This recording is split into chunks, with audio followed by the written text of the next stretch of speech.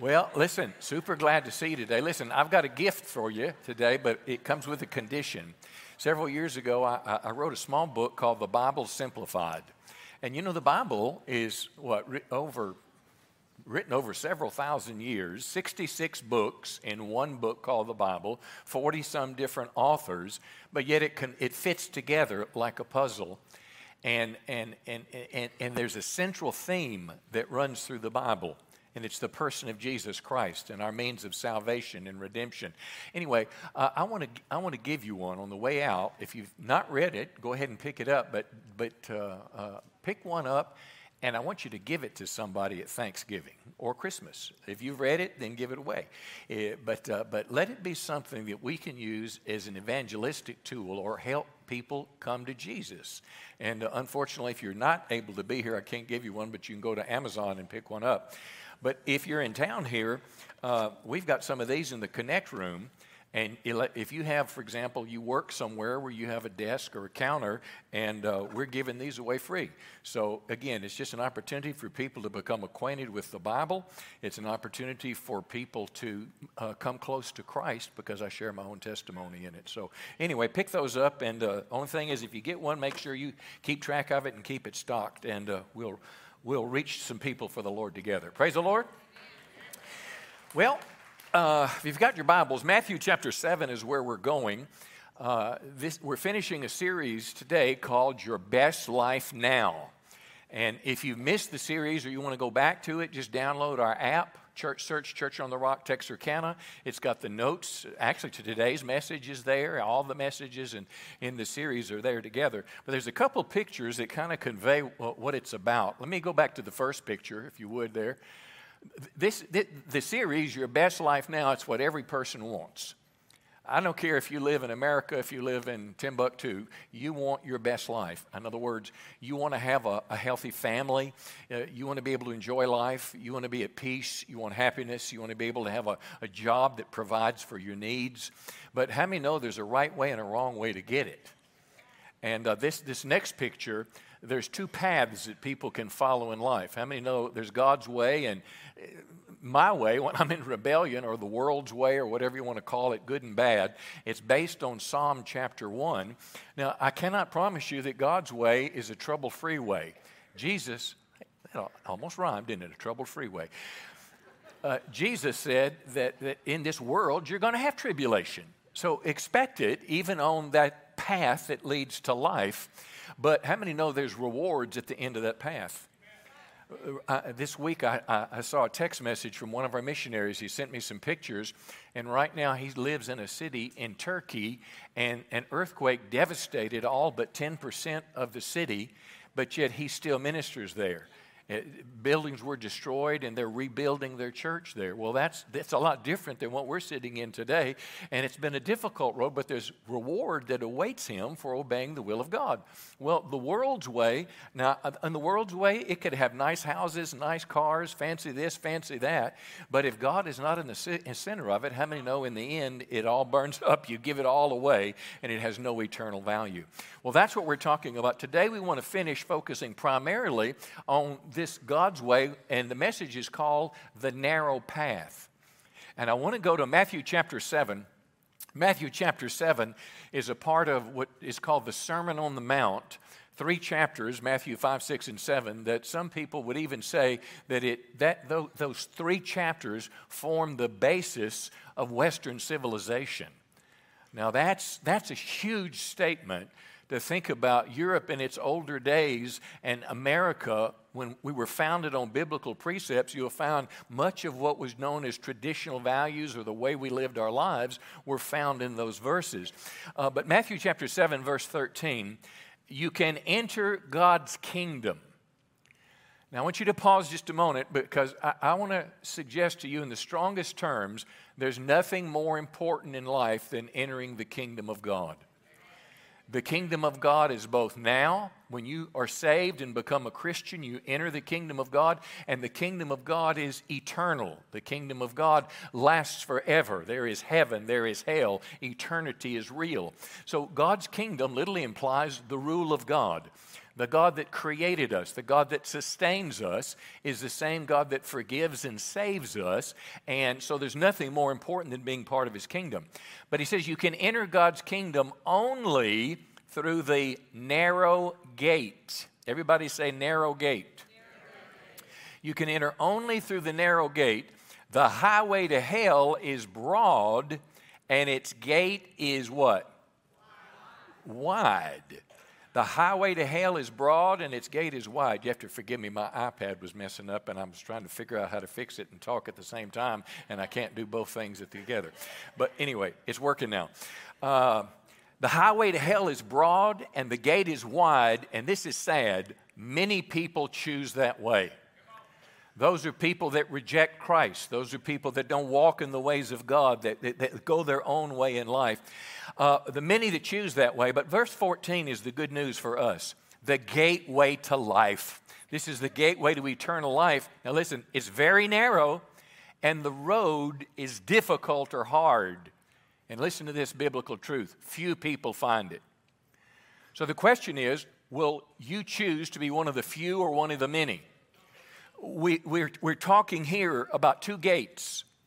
We're talking about two pathways or two roads ending up in two separate places. The narrow path ending up in a real place called heaven. The wide path ending in a real place called hell. And the Bible says this road to heaven is our great concern. Well, first we talk about the gate. The gate is Jesus Christ. Jesus said this in John chapter 10, verse 9, I am the gate. In other words, I'm the gateway to God. Those who come in through me will be what? Will be saved. Now, Jesus made an exclusive claim about Christianity because it's very popular today for people to say there's many ways to heaven. It doesn't matter what you believe. Well, in John 14:6, Jesus said, I am the way, the truth, and the life. Three definite articles. The way, the truth, the life. No man comes to the Father but by me. Now, this is the uniqueness of Christianity. Why Christianity is superior in terms of salvation to, you pick it, Islam, Buddhism, Confucius, whatever the case is. And not because we are better, it's because Jesus Christ on the cross satisfied the penalty for sins, the sins of humanity. Only Jesus paid a price that satisfied God, where our sins could be forgiven. Other religious teachers may offer good teaching and good moral precepts, but yet only Jesus pays the penalty for sin so we can be forgiven, so we can receive the righteousness of God in Christ. We don't earn our way into heaven by good works, but we earn them by the grace of God. So so becoming a Christian is easy. Let me say it again. Becoming a Christian is easy. The Bible says all that's required, three things, ABCs. One is, if you can imagine the gate, turn to God. Turn to the gate, believe in Jesus. Believe that He died for your sins, that He was buried, rose again 3 days later, and He's alive today. Believe that, and then follow Him. So turn to the gate, believe and follow. But the hard part sometimes is following. Sometimes it is difficult, but it's worth it. And today we're going to talk about this narrow gate, and this narrow pathway rather. And first I'll talk to you about what motivates a person to stay on the narrow path of life.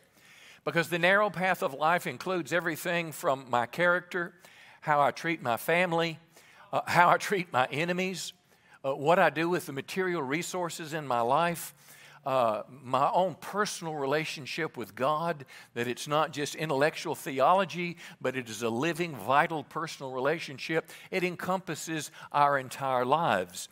So what motivates people, number one, if it's hard, because how many know we live in a world that tells us we want to do what's easy and fun.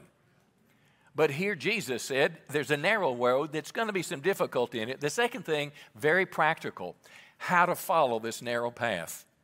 And I found several verses that I think brings this together. And the third thing is the coolest part, obviously, is the reward for doing it.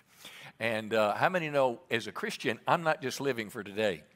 I saw in our newspaper, kids from Texas High, their football team, won another game. They're going to the state championship. I mean, they're headed. They're looking for the prize. They're not just living for today. Come on now, they may want to drink Mountain Dew and come on, chips and beer and everything else, but their coach says, no, you're going to stay ready, you're going to stay in shape because we're going for the gold. Well, how many know, I've got a picture of a couple of guys here that both want to be professional athletes. Now, their sports may be different, but they both want to be professional athletes. But I would imagine that the one eating chips and drinking a Coke is going to end up watching football the rest of his life, whereas the guy on the right side there is paying a price. Listen now, the narrow path to the NFL, not many people find it, but he's willing to pay the price. I want to suggest to you this is a picture of how the Christian life is lived. We can either live it on the couch eating chips, watching other people do the things for the Lord, or we can get in the game and walk the narrow path, make a difference with our lives, and reach that place where Jesus looks at us one day and says, well done, good and faithful servant. Enter in the joy of the Lord. Well, that's what I want to help you do today. Let's begin first. Why would we want to walk on the narrow path? Now, when we think about narrow path, I've got a picture here. We took our family vacation, went to Colorado this year. This is near Cannon City. I think it's called Skyline Drive. And you can't really tell this from the picture, but it's 800 feet above the ground. It was built in 1905 by prisoners, but it was built for horse carriages and foot traffic. Well, now, my son was a little more daring than me, and so he decides we want to drive on this little road. Now, you've only got about a foot, as I can best recall, on each side of the tires, and can you imagine if you get off the road, you got problems if you're going to fall 800 feet. And it got worse than that. My son-in-law was driving. But guess what? When he got on that road, he was holding onto the wheel with both hands. His wife had to sit in the back so he wouldn't be distracted by her. That's Rebecca on the front row. Did we tell him we took his phone away or not? But I guarantee you, we said, you're not going to look at that phone. Your eyes are going to be fixed on the narrow pathway that leads to life, because I don't want to experience the hardship of falling down the road. So anyway, we made it, and he's a great driver. But I wanted you to get a sense. It was almost breathtaking. It was almost going up that hill. I'm not nuts about heights. And I began to think about Xanax as we drove up the hill. But anyway, why would anybody want to do something like that? Now, you may be a thrill seeker, but when it comes to living the Christian life, if I can be serious, what motivates us? Now, I want to read 2 verses in Philippians that was in our Bible reading this week. You know, we have a Bible guide on our app where we, read the Bible structure every day. Philippians chapter 1, verse 10. And pause on this. I want you to understand what really matters. Now, if I were to ask you today what matters in your life, and you look at your to-do list, you've got duck hunting, getting the guns and stuff ready, and getting the yard ready for Thanksgiving, and making sure we got the turkey, and having to work 3 or 4 days this week, and making sure the house gets clean. How many know all that stuff matters? But it matters this much. It doesn't really matter. And this is what the narrow road talks about. I want you to understand what really matters. Why? So you'll live a pure and blameless life until the day of Christ's return. Jesus is coming back one day, and the narrow road is filled with people who have chosen a pure and blameless life. That doesn't mean a perfect life. How many know there are no perfect folks in this room? Every one of us make mistakes. Every one of us sin. Every one of us get tempted. Every one of us step off periodically of the narrow road onto the wide road. Come on now. Let's be honest. We all do. It's the struggle of human nature. But when we step off the narrow road, we ask God to forgive us, and we get back on it. And that's the object of the Christian life there. But notice verse 27, above all. Well, if you see the phrase above all in the Bible, I'd underline that. In my Bible, I do. I use colored pens and pencils, and I realize something is important coming up. Above all, you must live your life as a citizen of heaven. How many know you can either live as a citizen of heaven, living God's ways by His commands, by His precepts, or you can be living the ways of the world. You can be living the ways of the friend. You can be living the ways of the internet. I mean, sometimes I'm doing a lot of social media. I do a daily devotion each day, and when I turn my phone on to see how it's doing, they're liable to be F-bombing me right there on TikTok, and doing all sorts of things, and people trying to get you to be your friends. They're 21 years old and they're wearing the clothes of a 10-year-old. You understand what I'm talking about? I mean, this world is out there, and it's pulling us. But the Bible says, live as a citizen of heaven. Listen, conduct yourselves in a manner worthy or that brings honor to Christ. In other words, I live my life reflective of what happened on the cross. For God so loved the world that he sent his son. Jesus loved me so much that he knew my sins would keep me away from God, and I would experience eternal judgment. And he literally took on the form of a human being, lived a life, suffered to pay the penalty for sin so I wouldn't have to. And because of that, I am motivated to live in a manner worthy of what he's done for me. Now, let me give you a couple more motivations. We walk on the narrow path because we love God and we fear him. You don't hear much in America today about the fear of God. But let's kind of balance these two. 1 John 4:19 says, we love him because he first loved us. Well, how many know anytime someone's kind to you, you want to be kind back? There's just something about, I don't care if it's the gal giving you your taco at Taco Bell, or if it's the person that's working in a store, or the doctor that comes into the room. How many know when someone's kind to us, we want to be kind backwards? We can tell sincerity. We can tell if they're genuine in what they're saying or doing. But we love God. It was August 15th, 1976, 47 years ago, when I came to a place in my life where I realized my need for God. I could not fill it with beer and pot and girls and you just name it, going to college, being on a scholarship and having a car, and just everything that I had on the outside looked great. Something was missing. And when I received the forgiveness of God and Jesus Christ came into my life, it was like I was flooded with the love of God, and something changed in me. So God loved me, I love him back. But we also fear God, not in the sense that he's got a fly swatter going to smack us if we get off the narrow road, but we do fear the consequences of sin. There are consequences on the wide path of destruction. There's consequences. Philippians 2, verse 12, work hard at what? Showing the results of your salvation. In other words, progress in your Christian life. Grow closer to the Lord. Notice what it says, though. We should obey God with deep reverence and fear. Deep reverence and fear. The fear of God. So I don't fear God himself. I fear the consequences of what I might do. Come on now. And because he is a just and holy God, what I might open myself up to.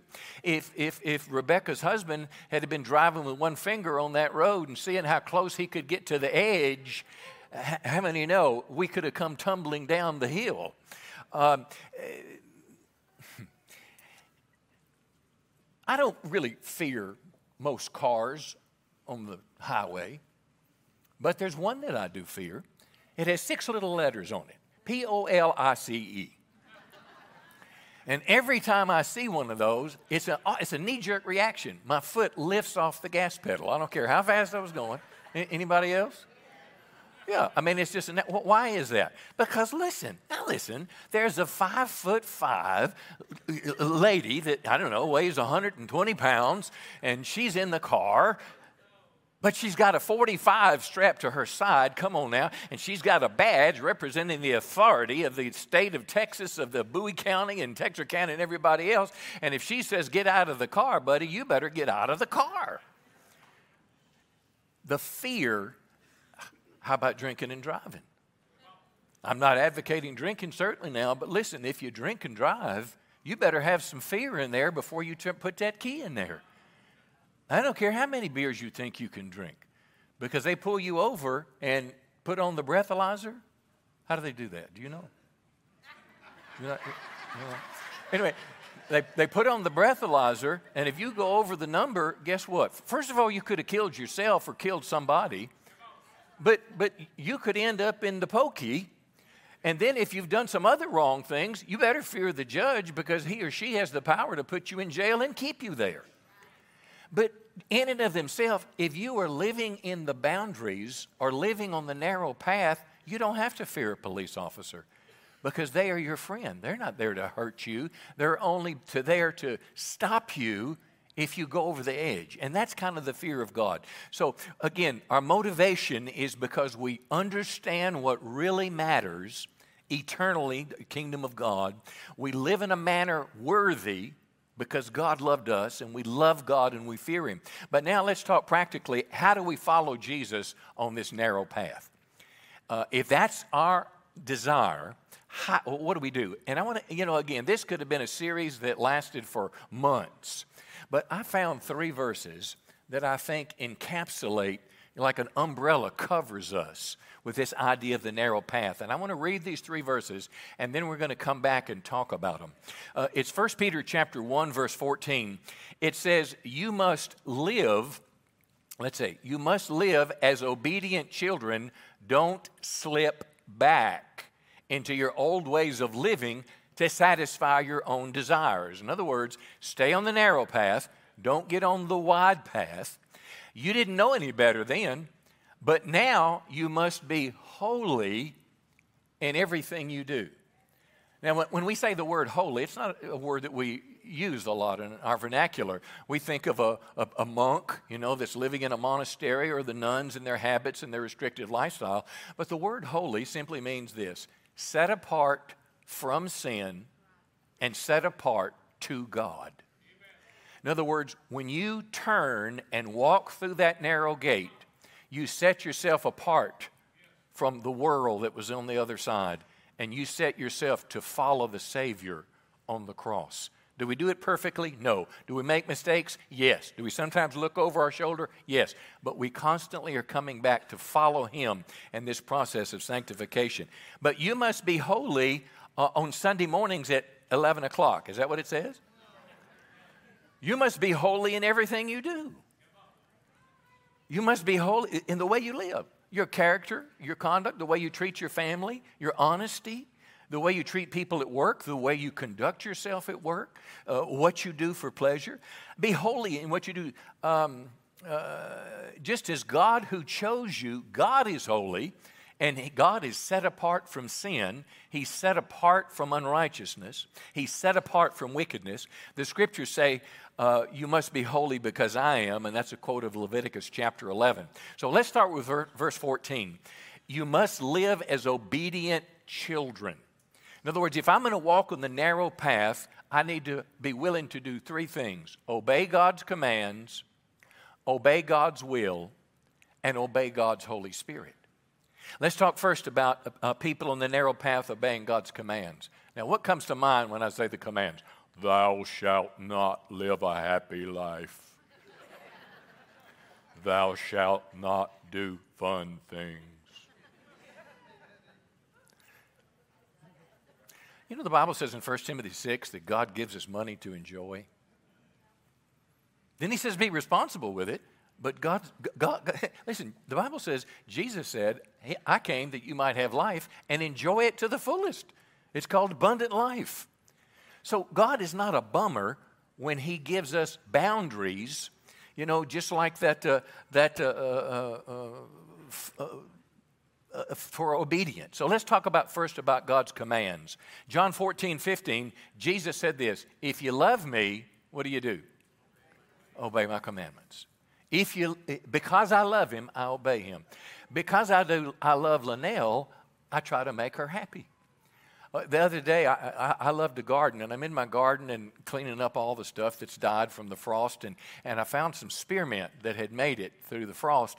So I didn't have a knife, so I just pulled it up, and it had some dirt on the roots. And I bring all that in her perfectly clean kitchen and put it down. And later, when I came back in the house, she came running at me with a knife in her hand. No, she didn't. just as sweetly and kindly as she could say, she said, now, you got a mud room. Why don't you bring the muddy things in the mud room, and we'll take care of them in there? Well, you know what? I'm never going to bring any muddy spearmint into the kitchen. Not because I'm scared of her, but because I love her. Not because she command, if you do this again, thou shalt be sleeping on the couch. She didn't say that. I just knew that it made her happy. Are you with me? So we love God. We first reason is we follow God's commands because we love Him. But here's another thing. Our obedience saves us from heartache. That little sign on the Colorado deal there, danger, that should catch your attention. Because over the edge of that preface, it didn't look like a well-maintained road to me, which means if you have some erosion, how many know if you're close to the edge, you may be too close, it could have washed out under the road. And sometimes what God wants to do is to protect us with His commandments. For example, 1 Thessalonians 4:3, it talks about our sexual lives. It says God's will is for us to be holy, so stay away from sexual sin. Now, how many know God has blessed, God created us as male and female. He created the sexual experience not just to have children, but to have pleasure, but He placed it within the bonds of marriage. So what do you say? Is God is a meanie if I'm not married? No. God wants to protect you from sexually transmitted diseases. He wants to protect you from an unwanted pregnancy. He wants to protect you from the potential of an abortion. And this is a big one. He wants to protect you from bonding with the wrong person. Because in the sexual experience, hormones are released that's called the bonding hormone, and that hormone makes you feel an attraction towards that person. And God did that so kids could have a mom and dad that would both be in the home and stay together. So God was not trying to make life a bummer for us. And if you still don't believe that this is true, try having an affair after you're married and see if it doesn't affect your marriage. Tell your neighbor, those people behind us are quiet now. So what does that command do? If I obeyed that command, I would be innocent. Come on. I'd be a virgin when I got married. Or if I had already lived in the world, then I would start afresh and live pure until I got married, and it would save me from a lot of heartache. I'm preaching better than you're amening today. So the first is this narrow path is obeying His commands. The second is people on the narrow path obey God's will. Now this is different. Hebrews 13:20, now may the God of peace equip you with everything for doing His will and doing what's pleasing to Him. What is the first petition in the Lord's Prayer? Father which art in heaven, hallowed be thy name, thy kingdom come. Thy will be done. And then daily bread. That's the stuff for me. But let me tell you how I want to pray. Now listen, I'll just be honest with you. When I pray, rather than jumping into what God wants to do, I'd first like to say, Lord, I'd sure like to remodel the shed. Lord, my grandson needs a little healing. He's been sick.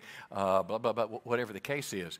But somehow God wants His will to be able to slip above ours. And there's no better example than Jesus Himself. In the Garden of Gethsemane, this is just before the night Jesus was arrested. Jesus is there. He went to pray, and He said in Matthew 26, He said, Lord, if it's possible, don't give me this cup of suffering.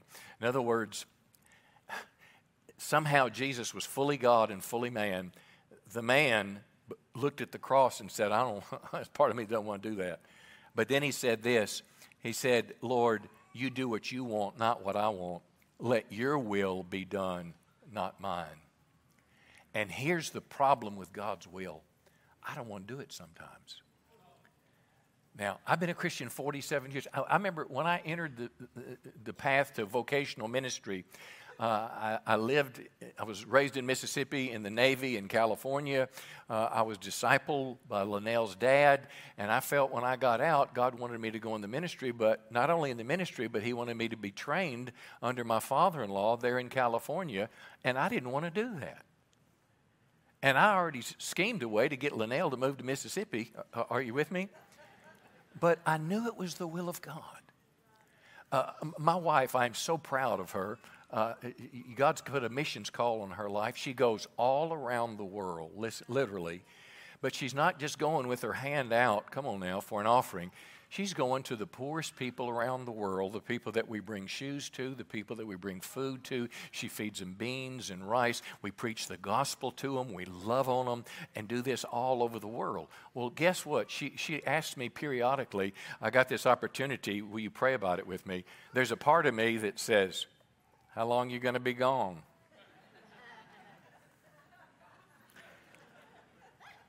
I can cook salmon pretty good, but I don't want to eat it for 3 weeks. Are you with me?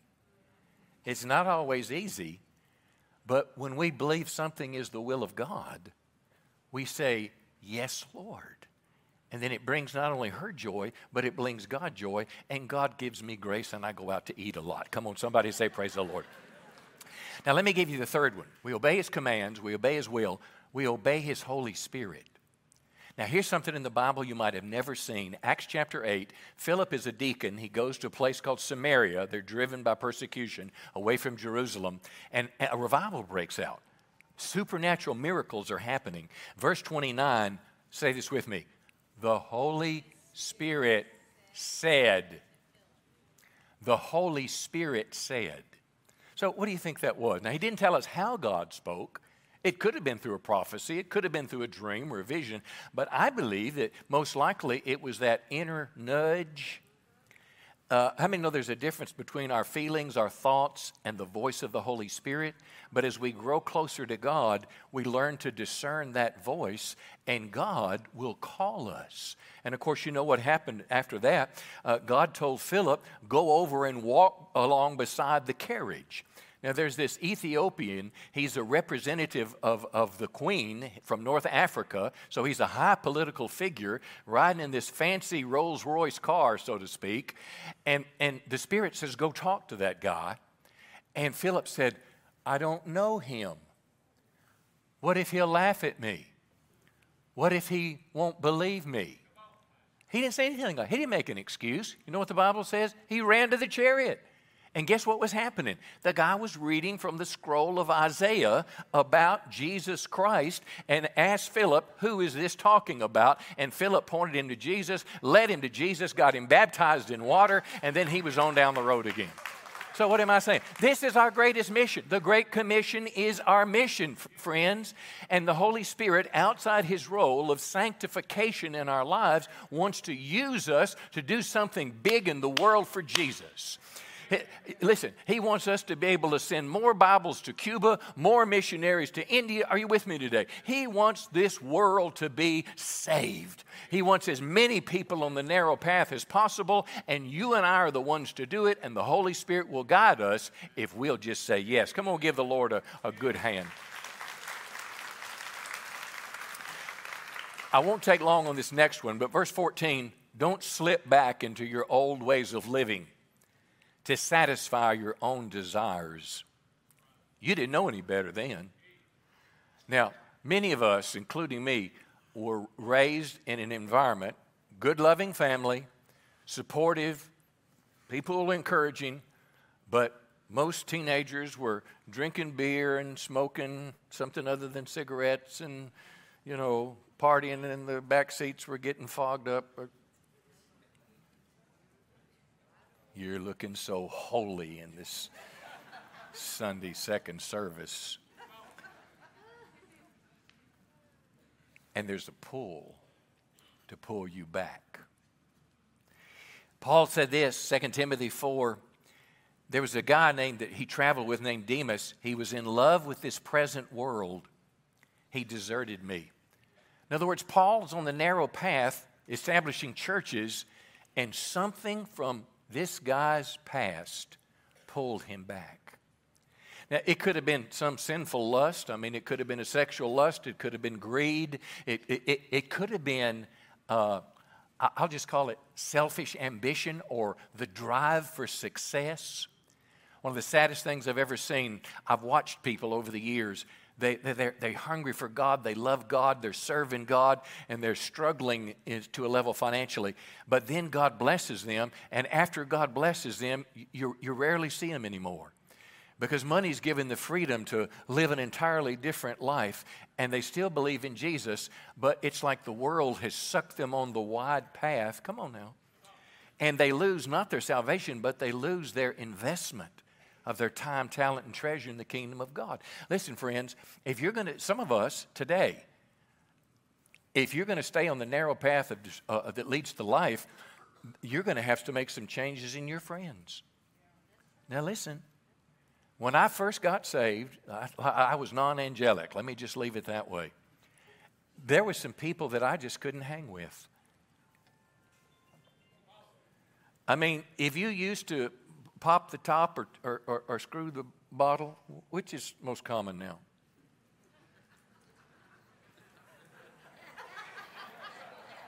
Anyway, if that's what everybody else is doing when it comes your way.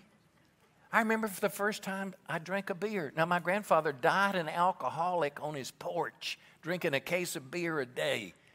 And this is not an anti-beer message. It's a factual message.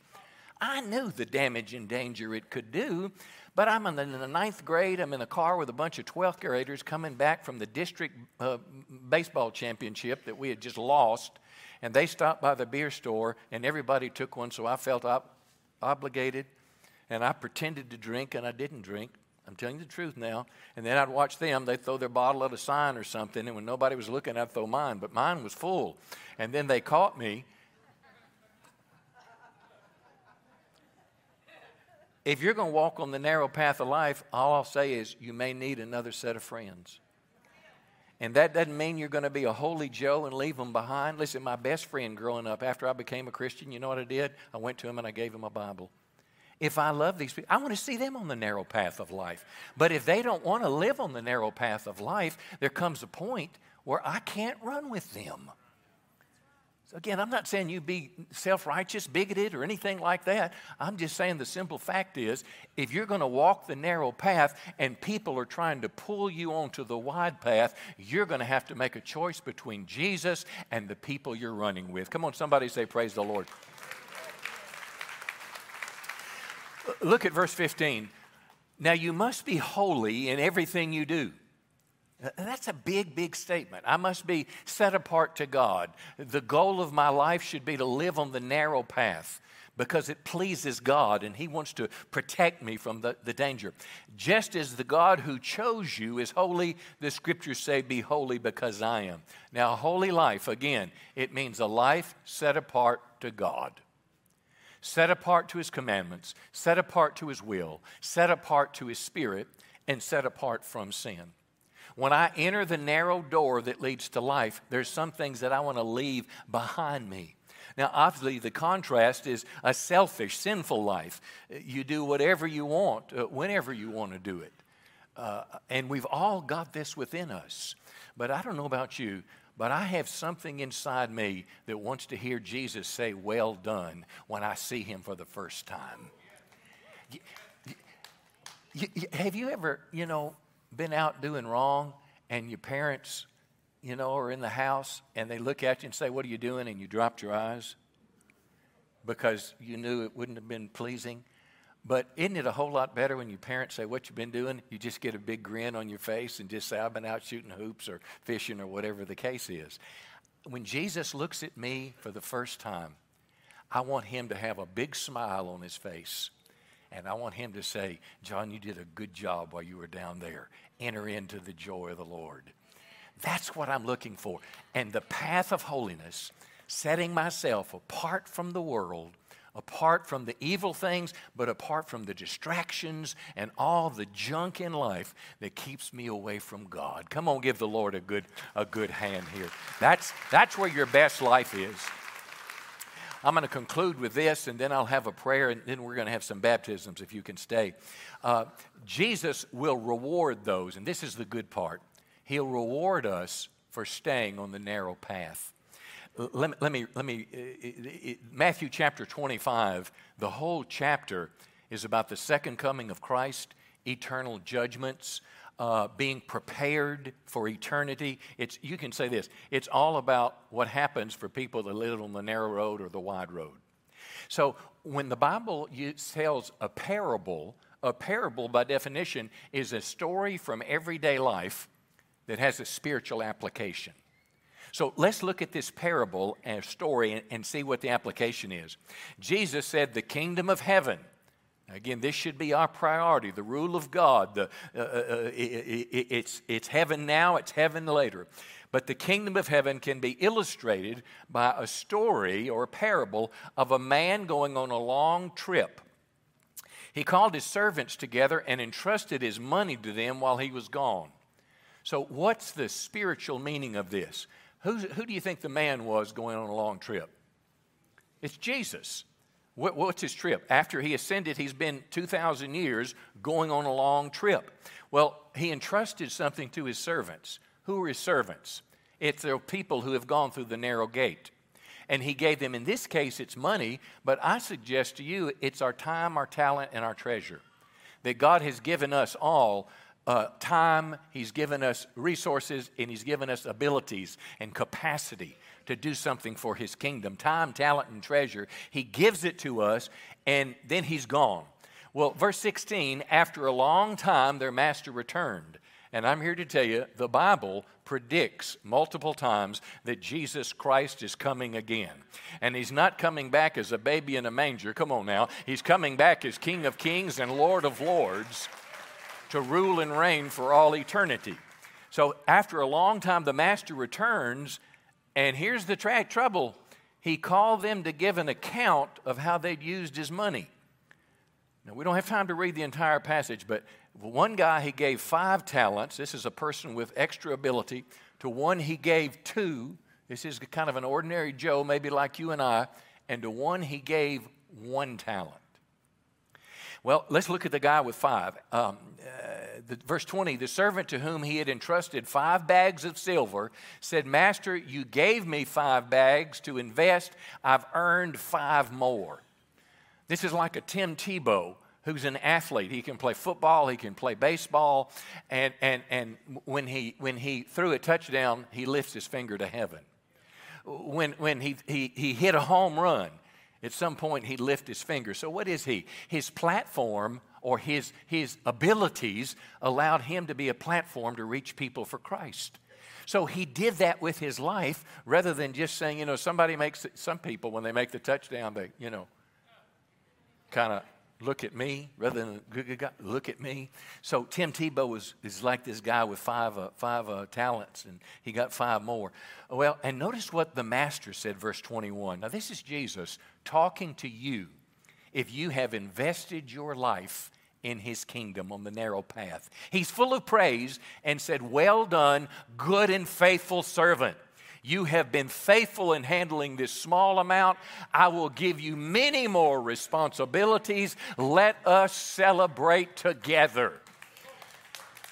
So, can you imagine the scene when you get to heaven and God looks at us for the first time and He reaches out. He sees Russell for the first time and He opens His arms up to you and He puts His hand around you and He said, I'm so glad that you not only did ministry, but then you used your vocation as ministry and what you did on the mission field and all the people that you fed. You had the heart of God. And He comes up, I'm Miss Bling, you're blingified today.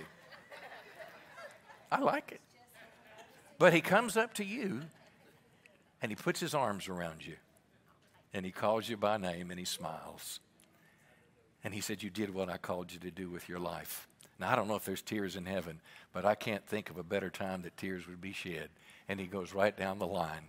He goes and He hugs Steve. He goes and He hugs Linnell. He hugs Rebecca. He hugs all of us, and we celebrate. And He gives us more responsibilities, which is a way of saying in heaven there's going to be something to do, friend.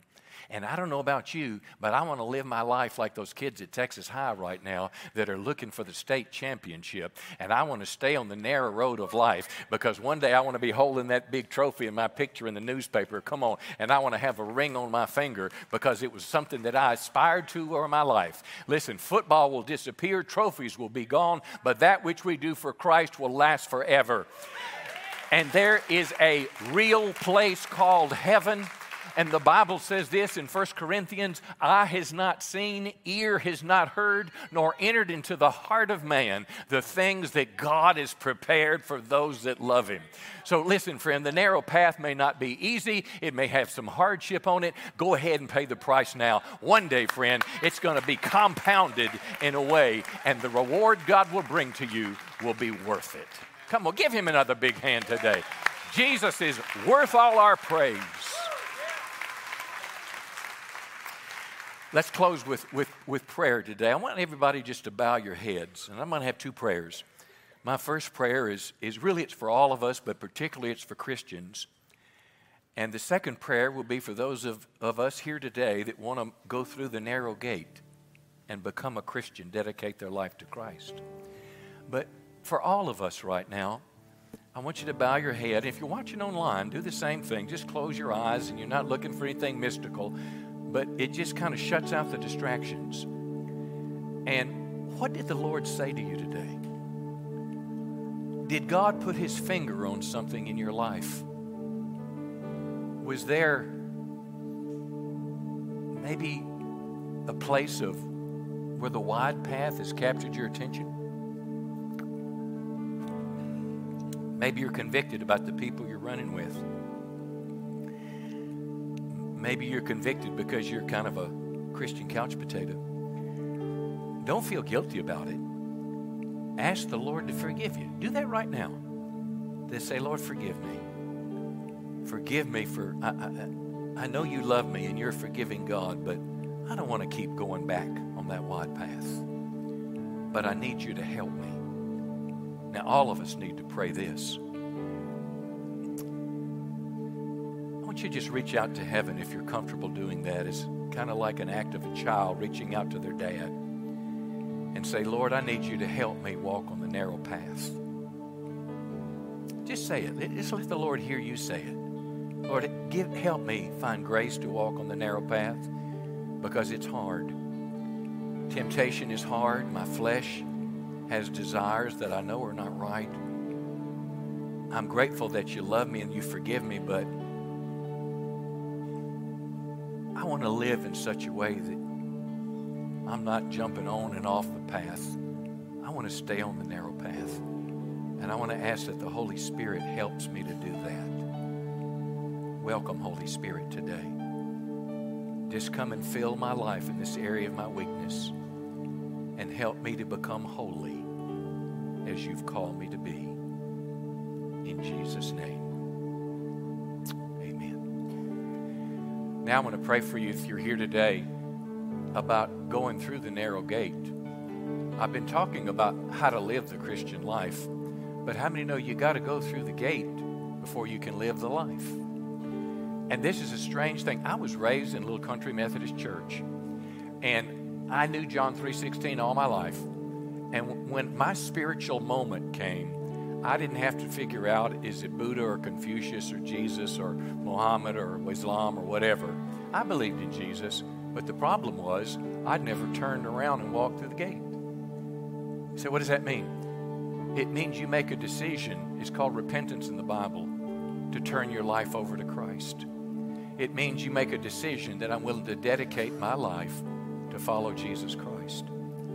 And if you turn to God, that second part, remember ABC, you believe in Him. I believe that Jesus died on the cross for my sins. And I believe I can be forgiven by trusting in Him. I believe He's died, He was buried in the ground, the third day He rose from the dead. And He's my Savior coming to get me. I believe in Jesus Christ. And then I choose to follow Him.